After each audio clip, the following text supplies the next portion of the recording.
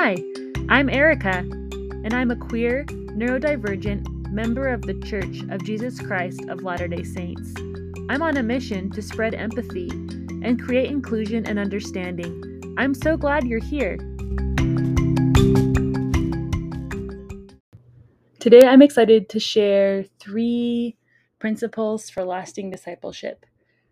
These thoughts are based on a talk I gave in Sacrament meeting. This was last year, and I was asked to speak about lasting discipleship, a conference talk by Stephen Lund. If I remember correctly, it's from October 2022. So this episode will be a little bit different because I'm going to basically read the talk. So it'll be a little bit less casual conversation, a little bit more of a formal talk. And these are my thoughts. I just decided, when I was preparing the talk, I just really felt impressed to share my real life personal experiences that had brought me closer to Christ through the struggles I'd been through and the things I'd been learning.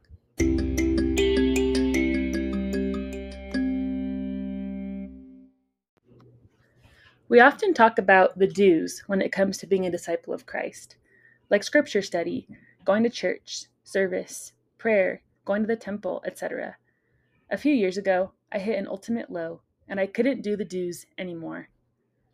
My mental illness interfered with my scripture study and prayer. I didn't have physical strength or energy to get out of bed and care for my kids the way I wanted to. I felt worthless because I couldn't do things that I wanted to do. This caused me to reflect deeply on what gives me value and purpose. Firstly, I want to say that nothing you or I do can earn us Heavenly Father's love. Nothing we do can increase our personal value or worth. Just as President Nelson has said many times, Heavenly Father's love for you is simply always there.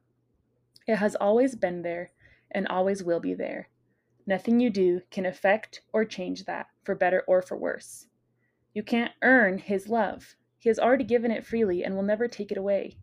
The same goes for your worth as His child. You cannot do anything to lessen or increase your worth.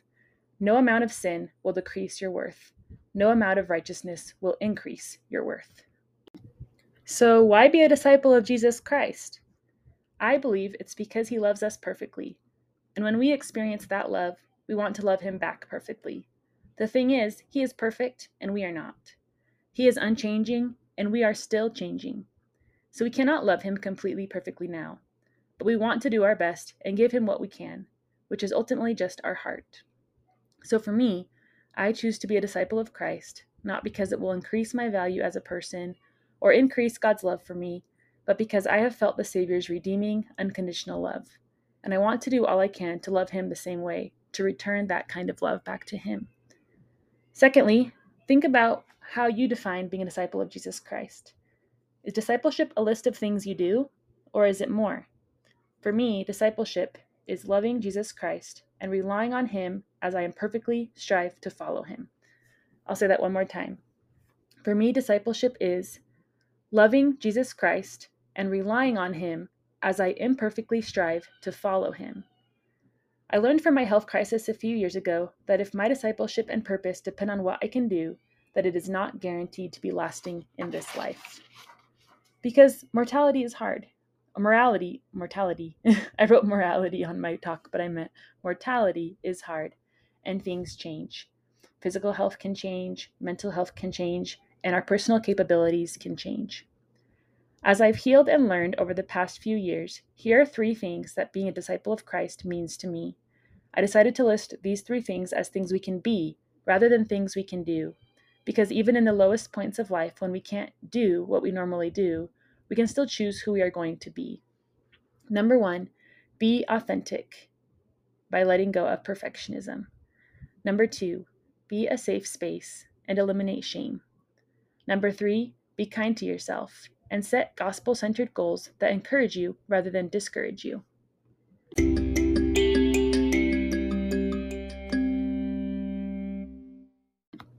So number 1 is we can be authentic.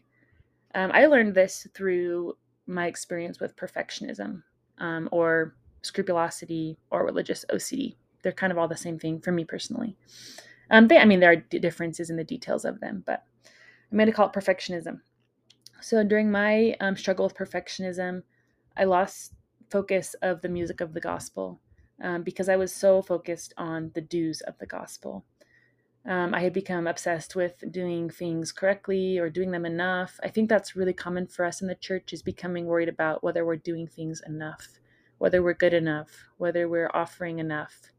We also have this phrase of that Christ will um, make up the difference after all we can do. And I think we take that too far.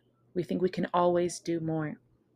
But during my struggle with perfectionism, I lost the feeling of the music of the gospel. And I no longer was finding joy in what I was doing. Now I believe that perfectionism is based on a lie. And that lie is, I don't need or shouldn't need the Savior. Perfectionism becomes all about the do's and accomplishments, rather than on who we are and how much God loves us and who we are serving. I thought of this little visual. Imagine that you're walking along a path carrying a huge bag of burdens on your back. You stagger along, sweating, with your muscles taut. Eventually, you stop focusing on your burden long enough to realize that the Savior is walking right beside you. You glance at him, and he tells you he can carry the burden for you, that he has already done the work. Now, here are two different ways a person could react.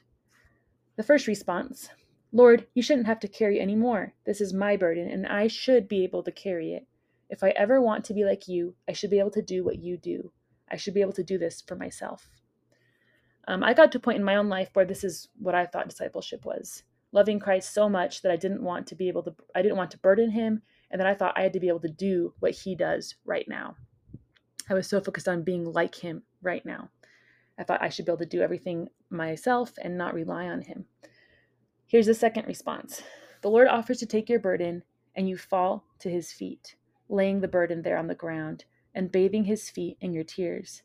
When you can speak, you say, "Thank you, Lord. I need you. I need your help. Tell me what I can do as I follow you." Now, I believe that this second response is true and lasting discipleship.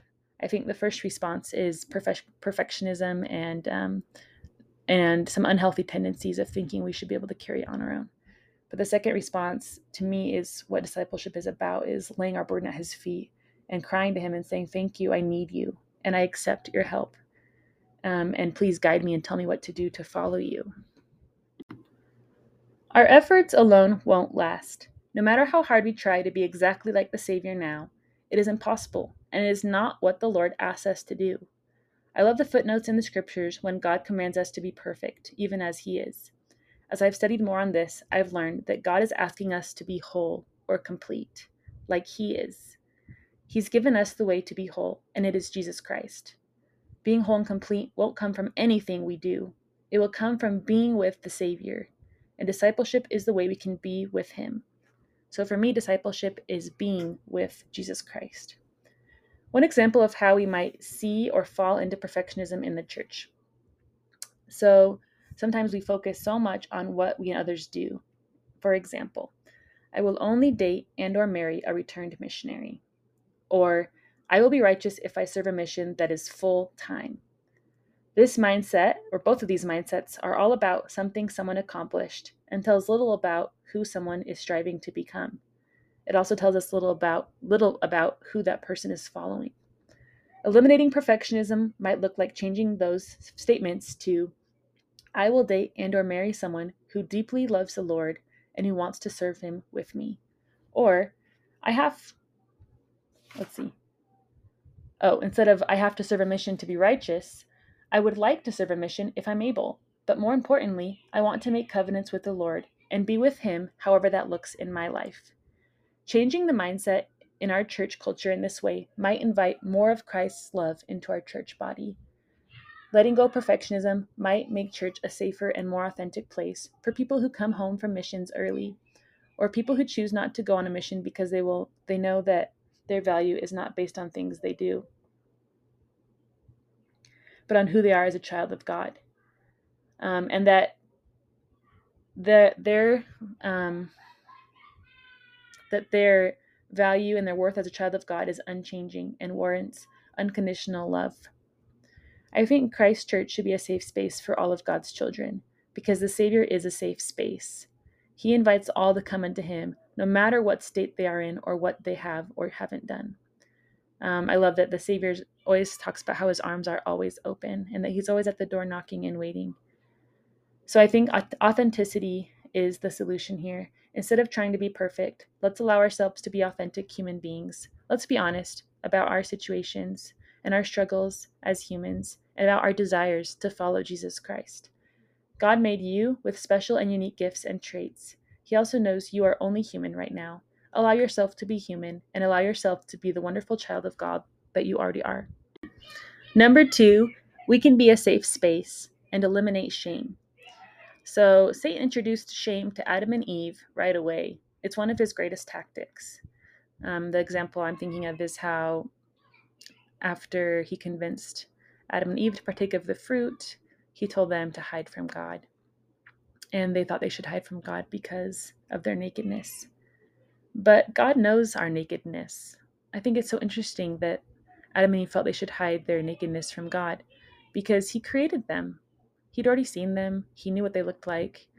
And I think that Satan, his voice tells us, hide from God. And I think of nakedness as vulnerability. I think Satan tells us, hide your vulnerabilities from God or hide them from others around you. While God says, come to me. I already know you. Come to me, and the Savior can heal you and lift you up and strengthen you, and your weaknesses can be made strong. So in this context, I'm talking about shame as a message that we should hide from God. We'll talk more about that in just a second. But shame is one of Satan's greatest tactics. I think it always has been. Unfortunately, shame is so pervasive that it's even interwoven in some aspects of church culture and definitely in our societal culture.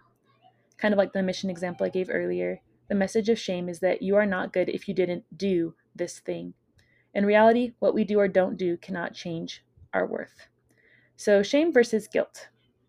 Shame tells us to hide from God. It says, you are bad. Guilt, on the other hand, I think invites us to come to Christ and says, I've done something that's hurt me. I've done something bad. I interpret that as I've done something bad, meaning I've done something that has given me a spiritual wound and that I know that Christ can heal, so I want to come to him. Just like Satan told Adam and Eve to do, he said, hide. Guilt tells us to go to God because he can help. So I used to think of guilt as being kind of like a yucky feeling, but now I think of it as this beautiful spiritual conscience that gives me a longing to come to Christ and to be healed. I think that the yuckiness that we often feel is shame that says, you're bad, you're not worthy of this. Why would God want to talk to you? You better hide that from him. While I think guilt is our spirit telling us, come to Christ, he can heal you. And yes, you're hurting, but you won't be hurting forever, and the Savior can heal and he can help. I shared this in one of my last episodes, but I had an experience with my little girl climbing cabinets and shelves, and how I used to react kind of harshly to that. And instead of changing her behavior, she decided to hide her behavior. I think that's very normal. I think that's what we do in the church when we feel shame. When we feel shame around God's teachings, it doesn't invite us to have true change. Instead, it invites us to hide our reality when we're at church and when we're in prayer with God. So I think that for me, this shame shows up in church when we feel like we can't show what we're struggling with. We can't show our real life. Versus when we have authenticity and safety at church, when we have a safe space at church, I think that we feel comfortable making comments like, hey, I would like to talk about peacemaking in the context of parenting. My husband recently told me that he was in a elders quorum lesson that was really uplifting and beautiful because they were talking about President Nelson's talk, Peacemakers Needed. And at first they were kind of talking about like road rage and stuff. And then they started getting more personal. They started getting really personal. And my husband mentioned that he struggled sometimes with getting frustrated at home with kids. And I do too. And he asked about like, here's some things that are helping me learn how to be a peacemaker at home. And, what are your thoughts? And it kind of became this open discussion about how can we be peacemakers in our home and what things are we struggling with right now? And I think that's a safe space when you don't have to hide your humanness because God knows we're humans. That's not a surprise to him. And when we accept that humanness, it gives us a safe space to grow from and to start really experiencing deep spiritual growth and healing. Let's see, what other examples? Oh, another thing I wanted to share is that a marriage family therapy graduate student once shared with me that in therapy, or in what she was studying, the word should is practically a curse word.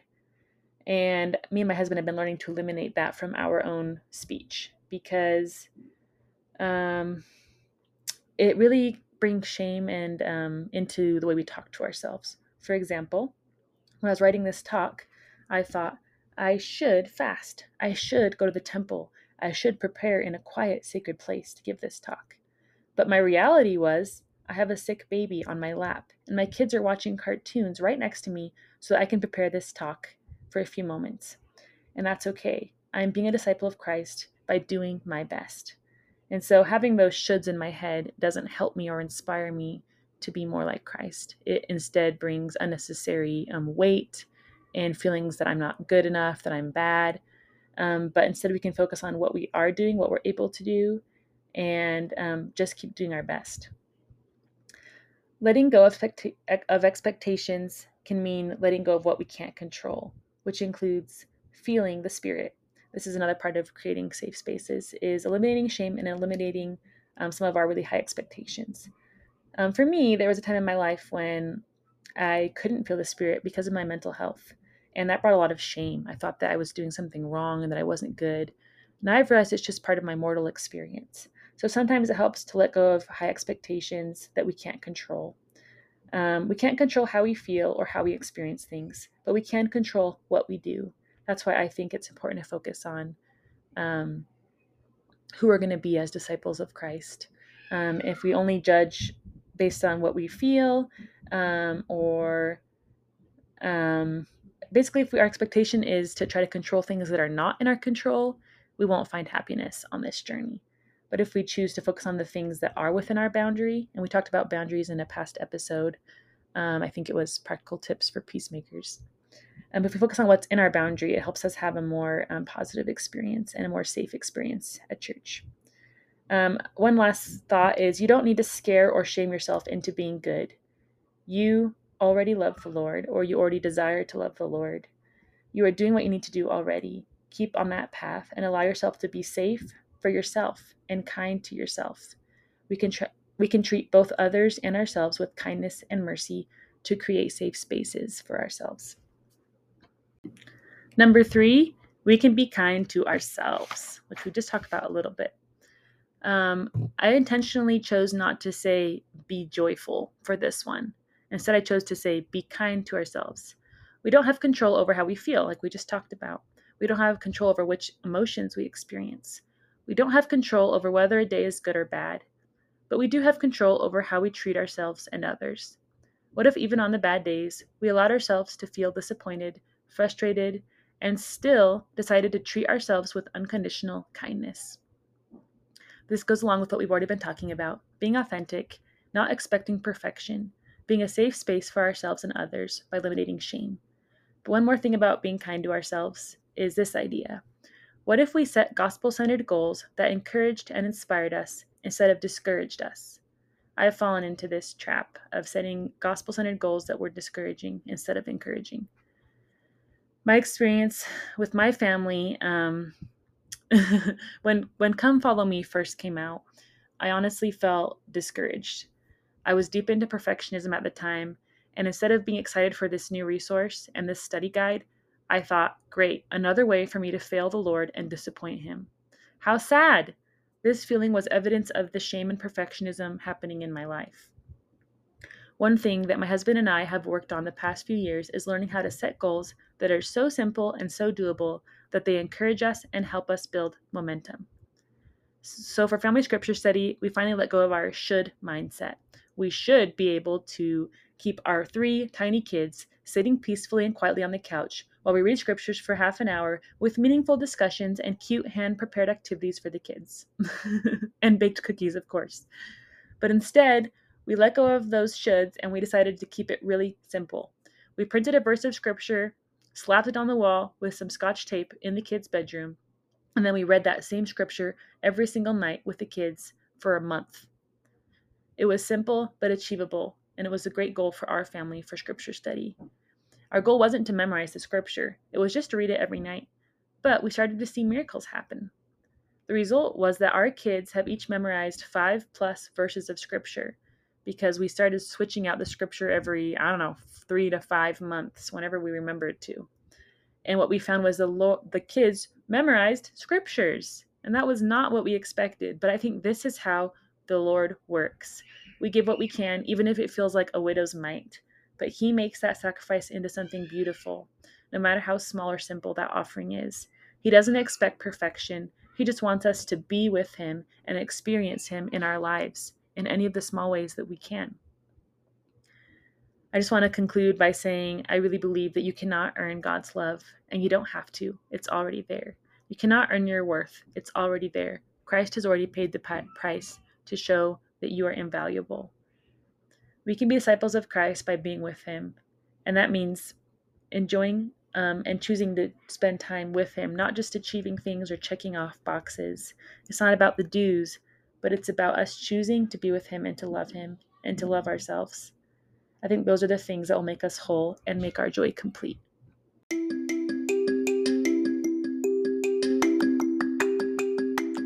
All opinions expressed in this podcast are my own. I do not represent the Church of Jesus Christ of Latter-day Saints. I hope you enjoyed listening today. And you know what? Instead of saying, have a great day, I'm going to say, have a day. It might be a good one, it might not. And that's okay. Keep growing, keep loving yourself. You've got this.